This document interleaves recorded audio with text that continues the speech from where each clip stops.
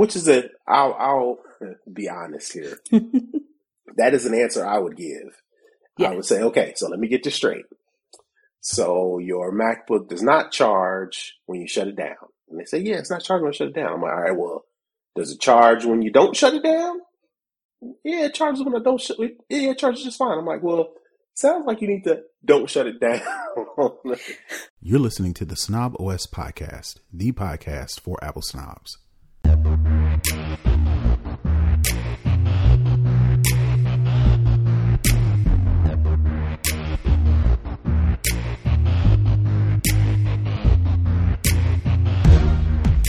Yo, this is Terrence Gaines, aka Brother Tech.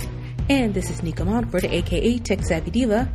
And welcome back to another episode of the Snob OS Show, the show for Apple snobs where we talk all things Apple and then some. I am coming off of a cold, so you have to excuse me if I'm sounding all congested, but that's what I was dealing with in between eating Turkey Day leftovers. So I was dealing with a cold, but the show never stops, so we're going to go ahead and push forward. So I want to thank you all for joining us back for another episode of the Snob OS Show. We're going to get right into the show, I think, because we got a couple of things to talk about for Apple. We're going to get into the lowdown where we talk all things Apple, and we're going to get into our first subject, which for these new MacBooks, it seems like more and more issues. I'm not experiencing this issue. I was going to ask if you're experiencing this issue, but Nope. to get folks caught up, there are some people out there who are claiming to have MacBook Pro issues, like the new M1 Pro and the M1 Max MacBook Pros, to where they won't charge when the devices are turned off. Like if I put it to sleep, or you just close the lid and charge it, it charges just fine. But if you completely shut it down and plug in your MagSafe connector or USB-C to charge, it won't charge. So again, I haven't experienced this, but a thread on Reddit has highlighted numerous users, we got to use that term lightly, numerous, Right. Users who cannot charge their MacBook while it is completely shut down.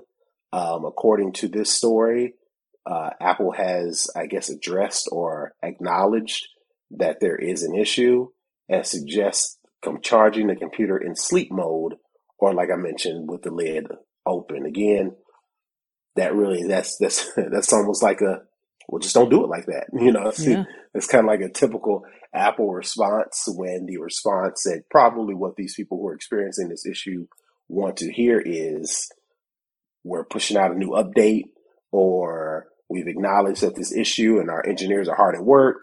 You know, whatever those other responses are. But I'm pretty sure the last thing these people want to hear is, well, which is I'll be honest here. That is an answer I would give. Yeah. I would say, okay, so let me get this straight.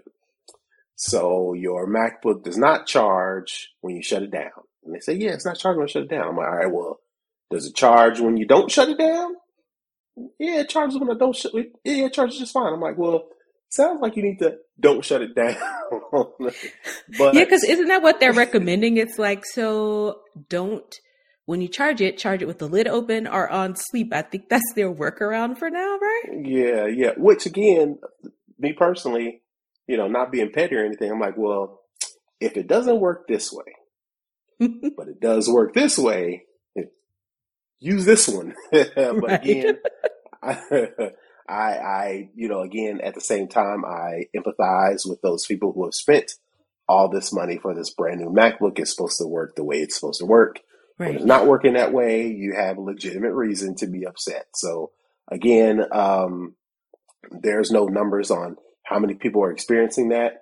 You know, Reddit is one of those places, just like the internet. Yeah.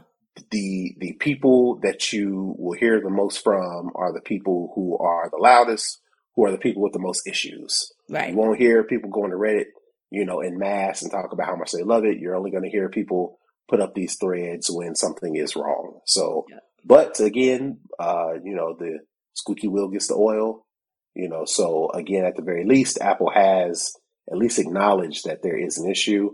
Maybe in a later update, you'll probably see some sort of way that Apple has, resolve this issue. All right. So moving on to the next story. Apple has decided they're going to offer Mac upgrade programs to business partners. So if you are a small business or you're a large business or your corporation and you want to take advantage of the same type of upgrade program that is currently out there for iPhones. So like, for example, you don't pay the full cost of the iPhone. You put a percentage down. I don't know what that number is. And then over 24 or 36 monthly payments, you pay it off, and then you can automatically, after that year or 2 years, you can upgrade to a new device. Well, Apple is doing that same thing, but not for every customers. You got to be a business partner. So you got to be a small business, got to be legit, got to have your papers. Once you go through that process, and then you fill out the application, and then once you're approved, Apple Business Partners that allow companies to easily distribute and upgrade their fleets of MacBooks at an affordable price of all their workers. So again, MacBook Pros, MacBooks, this Apple computer in general is pretty expensive out the gate. So I could see this being a benefit for business partners who want to kind of spread out the cost of a MacBook over the course of however many years. It doesn't specify how many. Is it 24? Is it 36? Is it 48?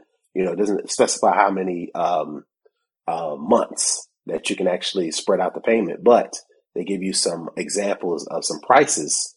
For example, the new 14 and 16-inch MacBook Pros are offered at $60 and $70 per month, respectively, while the 13-inch MacBook Pro and MacBook Air are offered at $30 and $39 monthly payments. No MacBook desktop provided as part of the program. So no Mac Minis, no iMacs.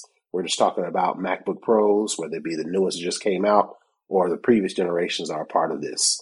So, but at the same time, like I said, I could see this being a benefit to large businesses who constantly are ordering MacBooks for new employees. I don't know if I see this for small businesses. Actually, one of my small business clients reached out to me and said, yo, Apple is offering this MacBook upgrade program, and he's got a law office of about 1, 2, 3, 4, maybe 5 Macs. Mm-hmm. And I'm like, yeah, I don't see you using this because you keep your MacBooks forever. Number one, because you don't have that lot of employee turnaround. And 2, you got me and I fix them. So right. I'm going to make sure that they last. They're in tip-top condition. Right. Longer than a couple years, and that's the whole point of buying a MacBook is this is supposed to last forever. Like, he's got a couple Macs that are 2012 MacBook Airs, and they're still kicking, Yeah. Any issues, he reaches out to me, I kind of run through them, make sure they're fine, so he's had those for what it was 2012. That's 10 years almost. Yeah. Longer than going through this program to where he'd be spending, let's just say if he bought a 13-inch MacBook Pro, $60 a month for, let's say, 4 years. And then at the end of the 4 years, it's assumed that you're going to try to get another one. Yeah. When in fact, most people are going to keep their Macs as long as freaking possible because they're so expensive. Right, because I know I casually mentioned to my mom that I got a new MacBook Pro, and then she brought it up when we talked like a few days later, and she was like, "What was wrong with your other one?" I was like, "Nothing was wrong with it." I was just like, I've had it for a while. I wanted a bigger screen. I wanted to upgrade, and she was like, "Oh." So it's one of those things where if you make sure to take care of your devices, especially Macs, the sticker shock up front may kind of get you, but when you think about how long you will have this device and how well they work, so, deep into, how the time that you have them, it really balances out and it's really worth it because you do get a quality product and you don't have to keep buying new laptops every Black Friday. That's what I tell one of my aunts. Every Black Friday, she's trying to buy a new laptop. And I'm like, why are you buying these $250, $300 HPs every year? Just buy a nice one. And it's not like she can't afford it. Right. She's just cheap. Right. But at the same time, like I said, I can see for larger businesses who are always ordering Macs for new employees, multiple times a year. Yeah. I can definitely see spreading out that, like you said, that upfront sticker cost, into smaller chunks, would benefit them, especially if they know in 4 5 years, they're going to get another one. Yeah. Or if you are a small business and maybe you're just starting and you have the budget for it, if you're just kind of like setting up your outfit, this might be beneficial. But if you are, in it, you have, like you said, good devices and you're taking care of them, then it may not necessarily be too beneficial. But if you, are fairly new or, in the game and you want to, or you're trying to completely re-outfit everybody, then sure. But I think there are special use cases for it, but I don't think it's kind of one of those, if you're a small business or if you're Apple partner, then yeah, let's go out and do this. I think it's use cases specific based on what they're offering to me. Right. And something that just came to mind, there's no, to my knowledge, according to reading the story, there's no thing like a car lease. At the end of a car lease, you either got to turn the car in and get another one, or you got to renegotiate, quote unquote, refinance the remaining amount of the vehicle. Well, this may be a little bit different to where wherever that amount of time, let's just say it's 4 years, you should own the device after 4 years. There's no stipulation saying you got to re-up within the program. So, if you're just starting off as a small business and you got to order 5 Macs instead of paying upwards of, $5,000-$6,000 up front, you can go this route and only pay whatever 30 times 5 is per month. And, and then at the end of the program, you own them and then you just keep them. You don't necessarily have to turn them in. So, and these are the M1 Pro or the M1 MacBook. So the way that these things are running, I think you'll get your mileage out of it even more than you would with a regular Intel MacBook. Right. All right. A little bit of bad news, specifically for me, because I've been looking forward to doing this. Apple has delayed the ability to add your driver's license to the Wallet app. According to Apple's website, Apple notes the ability to add your ID to your Wallet app on your phone will launch early 2022. So who knows what early means, but we're all kind of waiting around because they announced this and we expected it to be released with the release of iOS 15, which was back in September. So I've been waiting for September, no word. October, no word. November, no word. And then towards the end of November, they say, early 2022. So I got to wait a little bit longer. And I'm wondering if this has anything to do with one of the stories that we talked about a few weeks ago it was some organization that was changing the standards on driver's license or something. Possibly. I wonder if that may have, something to do with this implementation that quite possibly couldn't have foreseen. Or they just maybe, okay, so there's a standard going on. Okay, well, let's make sure we're part of that standard versus making our own, So maybe they're, researching that, make sure you get all the stipulations of that, to see if they can either be a part of that or like I mentioned, say, all right, well, we tried y'all way. Let's do that. We're going to do it our own way. Yeah. Right. But, maybe they're leaving some room to research and flesh that out first before they decide to do their own thing, which I would prefer Apple do the standardization thing versus try to do their own thing because that makes it easier, makes it more people applicable. They may make less things have to do to fit it to make it work. It's going to work out the box. Right. Exactly. All right. So let's transition to you. I saw this story and I figured, we got to put this in here because this may bring a little bit of a smile to your face. Mark Gurman, he is a Apple analyst for Bloomberg. He says that Apple is still working on a wireless charging mat of some sort. There's not a lot of details, but he said the mat should be able to charge 3 devices at the same time. Now, this is unlike the current thing that they have out on the market. I can't even think of the name of it. To where it can, MagSafe charger, to where it unfolds and it can charge your iPhone and your Apple Watch.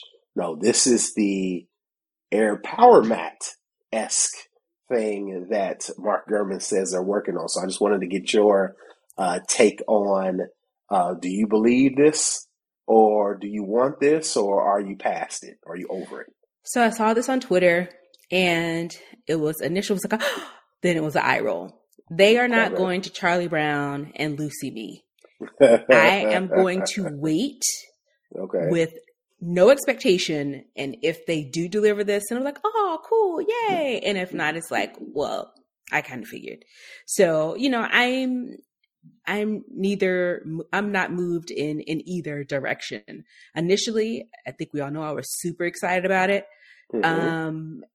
But after all the back and forth, you know, I was like, okay, it must be something going on with the hardware. And it makes sense. I mean, I had to do a power series in undergrad, and I know how power distribution can work. And the way they were saying that you could move these things around and you just put it down on a charge from anywhere. If you think about any of the charging stations or mats, now you have to put it in a specific location for it to charge. And so they were trying to do away with that, so you could just put it anywhere.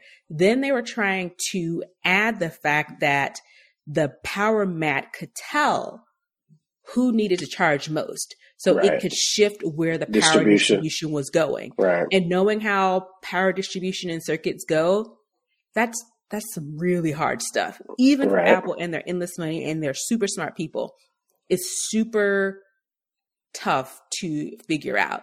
And so when they pulled it back, I figured, I mean, I don't work at Apple. I don't know anybody that work at, I know some people work at Apple, but you know, I pretty much assumed that this was more than they bit off more than they could chew in the time frame that they were saying. So they finally said, you know what, we're just going to pull this all the way back. I always thought they were going to continue working on it because they did put a lot of time into this up front.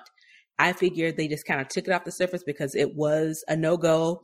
It was embarrassing, but I think that they kept their team who was initially working on it, continued to work on it. So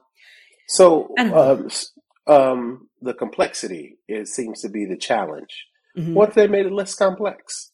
What if it just charged 3 devices at the same time and maybe didn't have the place anywhere functionality, or maybe didn't have the power distribution based on the needs and the requirements of whatever devices you had connected?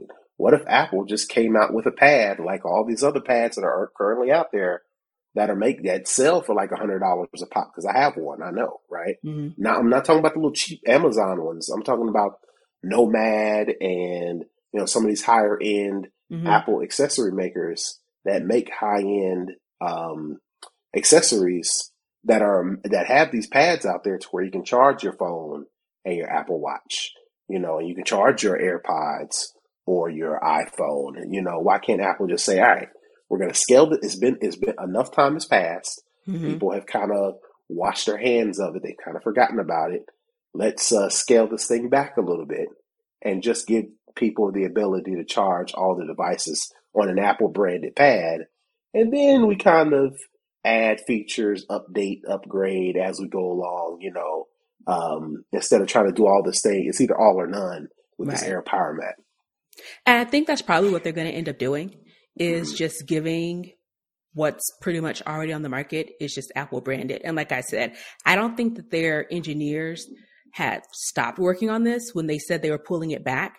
So I think what they'll probably do, of course, is all speculation, is they will come out with a power mat where you can charge the devices, but you have to put them in the specific locations. There are no power change or power distributions. Mm-hmm. They probably have their team, since it sounds like they're almost ready to release this, they probably have their teams working on the next iteration. So the next iteration may be, you can put the stupid thing, you can put your device anywhere and it'll charge. And the next version, it'll know which is being charged more, where you need to switch the power distribution. So it may be one of those things where they do kind of roll out the features. That's what I'm guessing, because they've been working on this a long time and they couldn't seem to get it to work. So that might be, you know, kind of where they are. And no one asked for all these fancy features where it knows how to shift power around, or you could just put it anywhere. They came up with this on their own to say, we're going to just one up everybody else who has these power mats.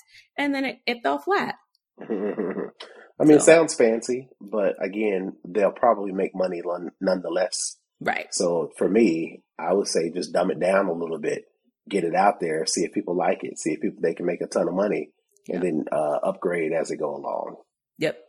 All right. So last story is we talked about this a couple weeks ago when Apple really wanted or suggested or strongly urged people to update to iOS 14.8.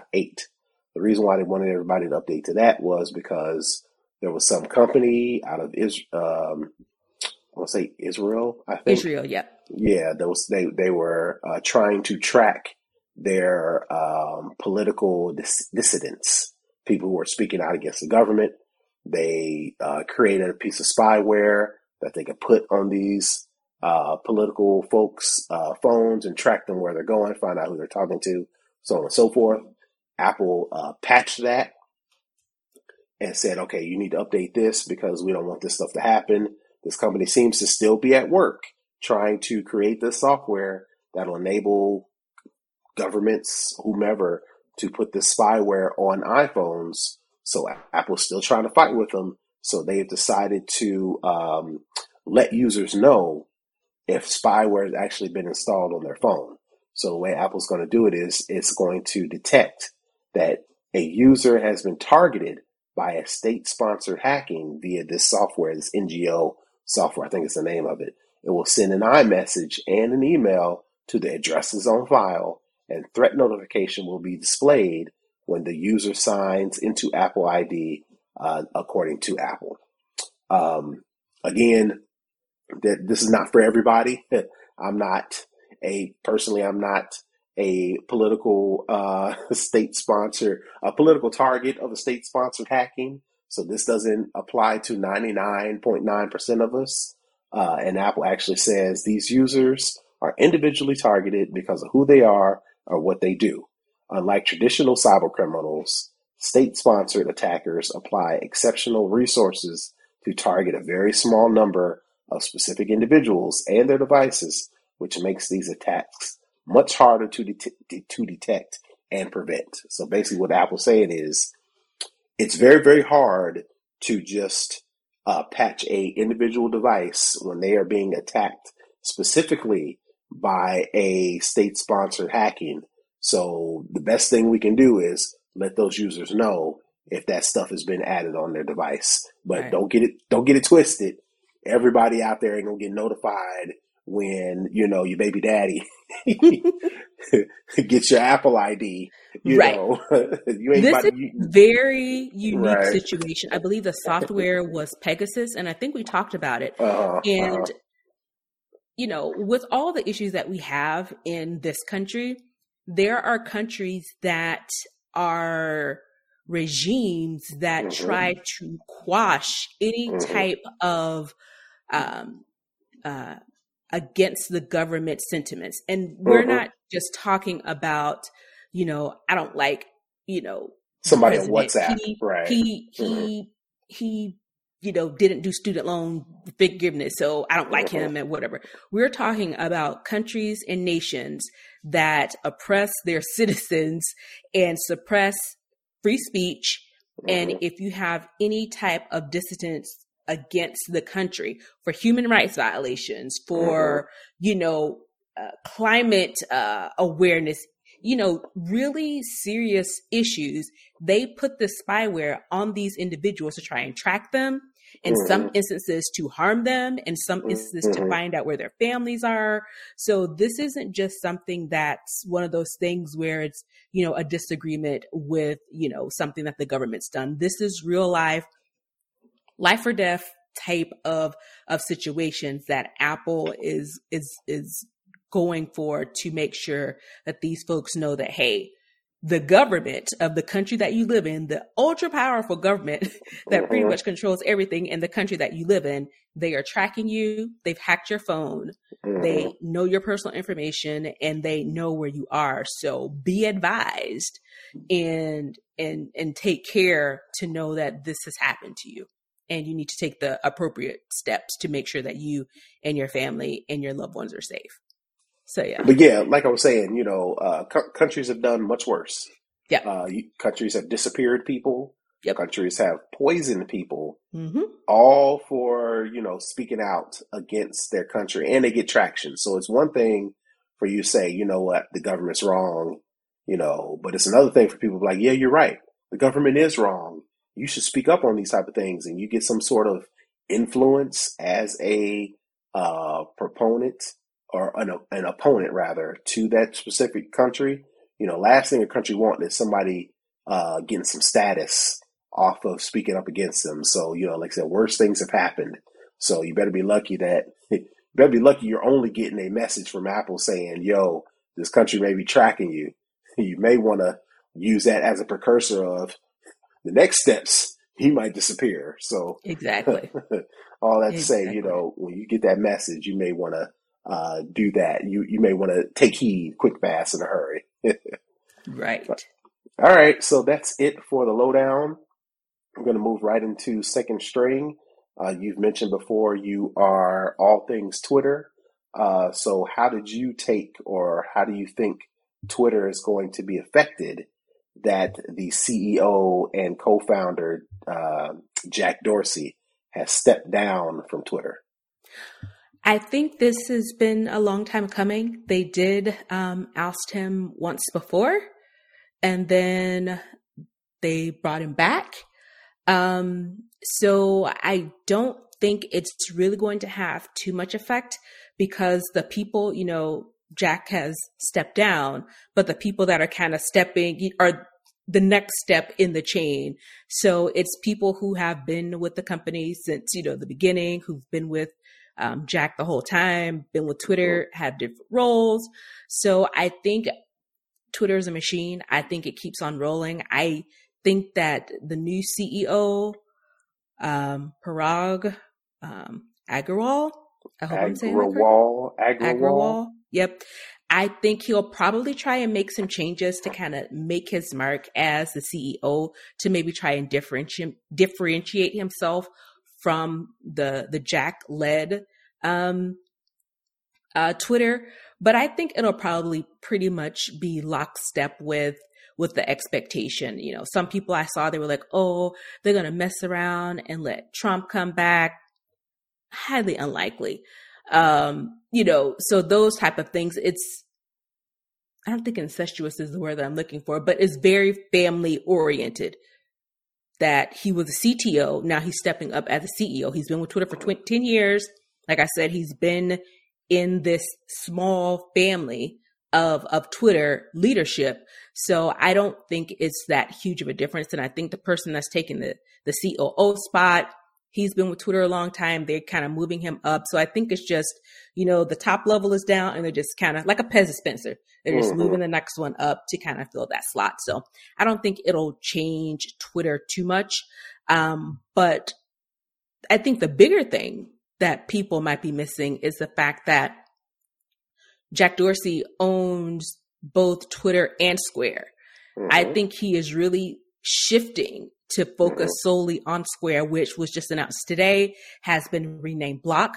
So I think they're getting more. I didn't see that. Yeah, it just happened right before we went to air, where they're going to focus more on cryptocurrency.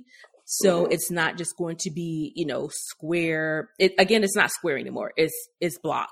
And they'll still have the same trading name under Square.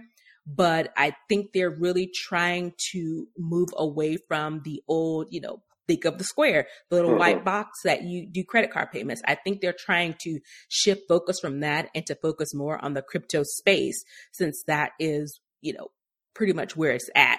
And I think this gives him the opportunity to focus solely on Block. And, because Twitter, I think I won't say it's on autopilot, but it's in a state where it doesn't really need a lot of hand-holding. It solidified the space in the social media ecosystem. It's doing its own thing. Twitter's not going anywhere. So I think now he can shift his focus over to the now Block to work on getting this crypto space, really and not even just on a bigger scale. Right. And not just crypto, just digital payments. Blockchain. I think that's where it kind of comes from, the whole blockchain. I think that's where the name comes from, but because Tidal is also wrapped up in there as well. He purchased Tidal too. Right. And I'm pretty sure they'll come up with some ways to, music NFTs and, entertainment. Pay artists in crypto. Yeah, like I think, right, what's the guy? Odell Beckham. I think he's getting his whole paycheck now in Bitcoin. So I think they'll probably find ways to pay their artists in Bitcoin or crypto, whatever cryptocurrency that they choose. I think that's the wave. And I think he realizes that, one, they didn't really want him at Twitter anymore anyway. And he's like, okay, cool. I can go and focus on this new, more exciting thing that I kind of want to do anyway. So I think it was just a natural progression. So. Right. And he, Jack Dorsey mentioned, and we in so many ways kind of agreed that Twitter is harmful. Social media in general can be harmful to how people view themselves, how they view the others, how they view the world. So he probably didn't want none of that. Yeah. He's seems to be one of those kind of, not aloof, it's not the right word. One of those people who's, really don't want to be bogged down with the feelings part of a business. So this, giving him the ability to work on cryptocurrency and blockchain and all this other stuff kind of seems more down his line because, again, like you said, he caught a lot of heat for blocking Donald Trump. Again, I would never run a public company because what you're not about to do is, if I've started or co-founded a company, then you ask me or request for me to step down, When so this is mine. This is what I built. Whatever it is, good or bad, I get it, whether, so I'm pretty sure he kind of felt a certain type of way when, shareholders or whomever, the board, whomever asked him to step down back in the day, so he was like, you know what? I ain't got time for all that. I ain't got time for all that. I'll go do something else. Right. So, I'll go make even more money because his Twitter money is solidified. That's right. That legacy is cemented. So he doesn't have to worry about that. Right. So, yeah, we'll see. But like you mentioned, Twitter is pretty much on autopilot. Twitter has the same issues Facebook and all these other companies or social media platforms have. And that problem ain't going nowhere. So nowhere. So Jack was like, yeah, let me get off that ship. They're not about to put nothing else on me. Right. All right. Speaking of money, debt collectors now have the ability to slide in your DMs to get that money collected because, of course, you're not answering your phone anymore. You already spam filters on, spam risk. Right. You know how to delete an email from somebody, but people who are watching social media like that, when you get that DM notification, you are quick to jump in and read that. So I think the debt collectors have figured that out. And a new Consumer Financial Protection Bureau rule has gone into effect that allows debt collectors to reach out to people on Twitter, Instagram, or wherever else they have online social accounts, as long as their DMs are private. And that's for the company. So they can't at you on Twitter and like, yo, we've been looking for you. They actually have to send you a private message, and they have to identify themselves, and they have to provide the option to opt out. So if you see the message and they say, hey, this is, Joe's Barbecue and Foot Massage, right? Your tab is your tab is filled up. We need you to pay it back. Press reply with 1 to let us call you. Reply with 2 to let us know about. I don't know how it's going to work, but they have to identify who they are. So they can't DM you and say, hey, I like your work. Can we figure out a way to work together? And you all hype because you're trying to be an influencer. So you reply back, yeah, whatever. Here's my information. Here's my phone number. And then they're like, I gotcha. I need the student loan back. Run me my money. Right. So but this is the future. And like I mentioned, nobody's, checking mail, snail mail anymore. Nobody's answering their phones due to robocalls. So, I guess you got to let the people evolve as well, especially when they're trying to get your money. So, yeah. But I did notice the fact that they one, they have to identify themselves as a debt collector, and two, they have to provide you an opt-out option. So once you get in there, you have to have your shot ready, your pitch ready to go. Yeah, you got to give them everything, because as soon as they see who it is, it's like, oop, let me opt out, let me block you, let me move around. So it's one of those things where they're going to have to, they have this access now, but they're going to have to be, I mean, honestly, very clever in the way they approach people about what they owe, because you have to provide an opt-out. So you shoot your shot and your shot is blocked, you gotta find another way. But I've never had debt collectors on me like that. But at the same time, I mean, if you owe people money, you got to respect the fact that they're going to try to recuperate their money, and they're going to try to recoup it wherever you are. And if you're on Instagram like that, then I mean, I guess it makes sense. I mean, it's kind of sleazy. It's kind of low down, that they bothering you everywhere you are. But I mean, you got to go where the people are. Right.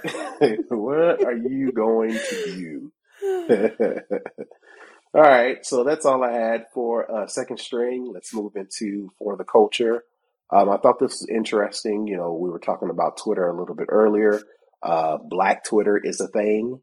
A lot of people know Black Twitter for the funny hot takes. They know Black Twitter for people getting entertained by versus rap battles, the play-by-play on shows like Insecure. We talked about that in our pre-show. A lot of people know Black Twitter for it to be a place where people to just be entertained. But a doctoral student by the name of Shamika Klassen at the Colorado University of Boulder conducted a study between April and May of 2020, analyzing over 75,000 tweets and even interviewing 18 Black Twitter users. Klassen compares the findings to serving a similar purpose as the Green Book.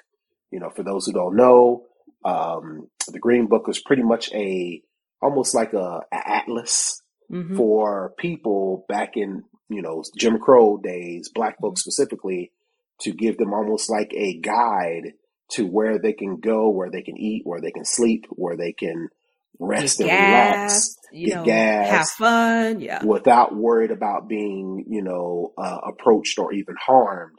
Again, this is Black folks back in, Jim Crow days, to where, it was kind of dangerous being out at night as an African American, So what she did was she kind of studied all of these tweets, interviewed these people, and she discovered that the platform wasn't utilized solely to share memes, but also to request safe suggestions for lodging, places to eat without being side-eyed, not necessarily harmed, but not side-eyed, and which professionals to book in which areas. So again, it kind of shifted from, okay, where can I go to where I won't get attacked?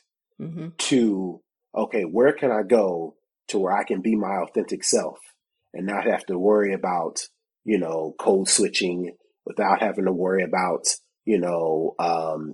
acting a certain way at a restaurant. I can be me. I can be around others like me, because that's the way I would see it. I'm like, all right, where do Black people go in this city? Where do Black people, eat? And, where do we party? Where do we, relax? And I think, Black Twitter, in addition to sharing memes and play-by-play on popular shows, it actually can be a rich, deep, meaningful community of people. So I just thought that was interesting. And then I wanted to ask you, what is your perception of Black Twitter? Or what do you use it for the most? So Black Twitter definitely is fun, especially when it comes to clowning somebody who has earned that. Definitely when it comes to versus shows, award shows, those type of things. It's definitely a good time to be had. But I have also noticed that people do ask, we talked about Black Tech Twitter last week. A lot of people have found jobs through that hashtag. people have, references, hey, I'm going to this city. I haven't been there before. Any good, spots that, Black folks can go and, have a good time. So it, again, it's one of those things where we have to make our way in whatever space we find ourselves in. People like to think that we've progressed so far since the 40s, the 50s, the 60s, even the 70s, and we have not. We've seen it, just last week with the Ahmaud Arbery case. We've seen how Black people just existing, doing normal, everyday things that every other race does, but being, for lack of a better term, lynched for it. So it's one of those things where people like to think we've come so far. And granted, we have made progress, but not enough progress where we can fully just be Black people out in the world. We always have to look over our shoulder. We always have to be aware of our surroundings, and we always kind of have to be on guard unless we are around, quote unquote, our people.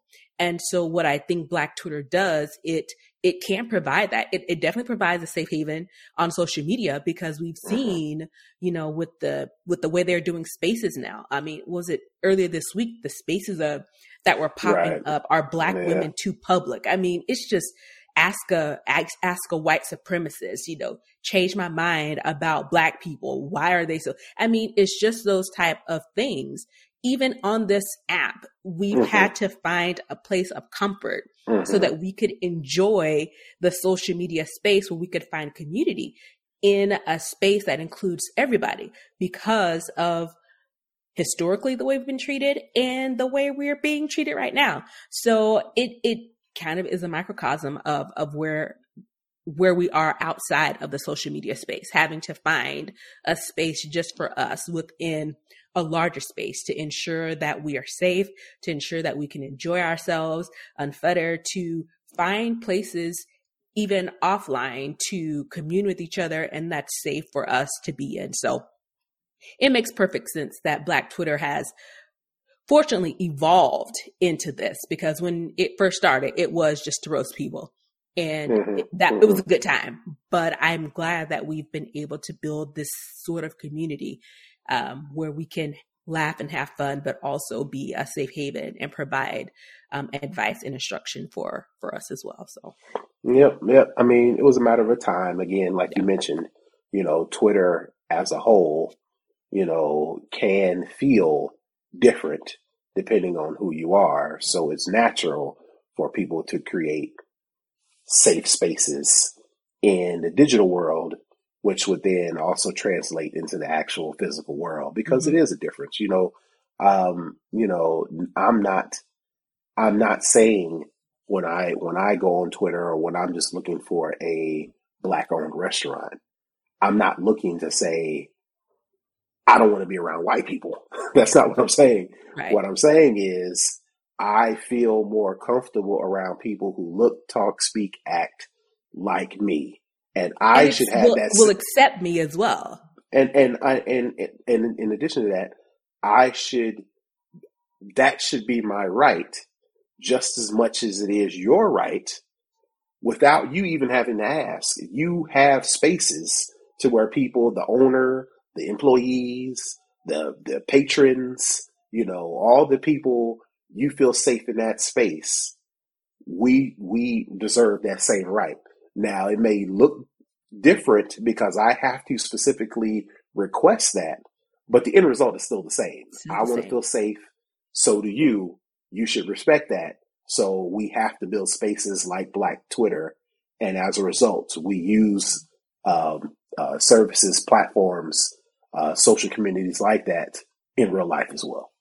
And it's one of those things where if you know, because I remember when Black Twitter, the name of Black Twitter started floating around, people thought it was a separate app. How do I get on Black Twitter? Where's Black Twitter? It's one of those things is if you know, right. You know. Which is, that's how it's supposed to be. That's how it's supposed to be. Because you don't want interlopers to come in and completely change the dynamic where we have to change the Black Twitter or, something else. So, and it's not even just, I think it's almost like a weeding out to where it's like, it should be, you have to put in some work to discover it. You know, you should have to know somebody to know somebody. You have to know what time of day you have to be on, or you have to know what topics, what type of events that are going on to even know to even be online. Right. That in and of itself is, you know, it's a community. It's a community, you know, and, you know, that's one of the bright spots of social media, because people create and or find their communities. Yep. You know, but they just got to go with all the other crap that goes along with it. Because it can be a cesspool. Right. Like everything else. All right. So that is it for the culture. I don't have anything. I have something actually again. All right. 2 weeks in a row, I think I'm becoming Brother Tech. So I don't know if it's necessarily a hookup, more than an awareness. I've been seeing on social media, on some of the TikToks, that AirTags, Terrence and I both have them. They are now being used by bad actors. People haven't been quite able to figure out what people's plans are, but they've been dropped in women's purses at clubs, in women's bags at the airport. Since they're magnetic, they were initially kind of sticking them under the wheel of the car, but they realized people were checking there. So what they are doing is lifting up your license plate and sticking it under the license plate. Because again, this thing is probably, you know, it's about the size of a nickel. They're pretty small. And so what people aren't realizing is, if there is an AirTag that is not recognized on your device, you will get pop-ups saying an AirTag is traveling with you. And people were just ignoring it. You know, it's like, oh, it must be some kind of weird thing, you know, turning off location services, doing all of these things. If you keep seeing a notification that says an AirTag is traveling with you, and you know that, one, you don't have an AirTag, or two, the AirTags that you have are already allocated to something, stop immediately. Search your belongings, search your person, search your vehicle. Take that. If you find it, take it to the police. One of the girls showed on TikTok, she said in the notification, it said, if this is not your AirTag, please contact the police, because at this point, there's nothing that Apple can do. The girl said she went to the Apple store. She called, she did all these things. They're like, if we don't have the serial number, there's nothing we can do with this information. So you need to stop and search all of your things to try and find this, because AirTags are extremely precise, down to feet of where you are. And if someone has placed this in your purse, on your car, in your luggage, on anything that you own, that it is tracking you, someone knows exactly where you are at all times. And this is one of those things that can put you in a situation, unfortunately, where you could be in harm's way. So definitely pay attention if you start to see those alerts pop up saying that, you know, an AirTag is traveling with you. Now, if you are an Android user, people can still track you with an AirTag. So there's an app called AirGuard that you can download that is essentially kind of like a Find My iPhone type of thing that can recognize that an AirTag is traveling with you. Again, you don't have an Apple device, so you wouldn't get a warning that says an AirTag is traveling with you. But this app, AirGuard, is what a lot of Android users have installed on their phone or are installing on their phone to ensure that they don't have an AirTag stuck to their car, in their purse, or some, you know, other place. So just one of those things, be super safe, be super aware. It's holiday season time. People are desperate. People are just bad people. So make sure that you are aware of your surroundings and aware of notifications that may pop up on your phone that may seem like a nuisance. Please, please, please be advised of them and follow the proper precautions. Right. And it's not very hard to, well, I want to say that. Depending on the phone you have, if you have a newer phone, like a 12 or even a 13, and you get that message that a AirTag is traveling with you, you can use your phone and not just give you an approximate location, but you can move around and it'll give you an arrow that says 12 feet this way, 3 feet this way, 5 feet this way, so, it's not as complicated as you think it is. If you get that notification, it may take you just a quick 2 or 3 minutes and you'll be able to find this device. And then, like Nika mentioned, contact the police, contact Apple. They'll need that serial number and they can actually do something with that information versus you just screenshotting it and saying, what am I supposed to do with this? You give more information, you give somebody, the more help you'll be able to get in return. So, all right, that's a pretty good hookup and actually pretty relevant because I have like Nika mentioned, I have an AirTag and I put it on my keychain for my car. And when my wife would take the car, she would message me and be like, hey, I'm getting this message. I'm like, oh, that's my keys. My keys are with you. My keys, the AirTag is registered to me. Since it's traveling with you and it knows you have an iPhone, your iPhone is like, yo, do you know what's up with this? And, that's what that message was. So, all right. So that was a pretty good hookup. With that, I think we are done for this week.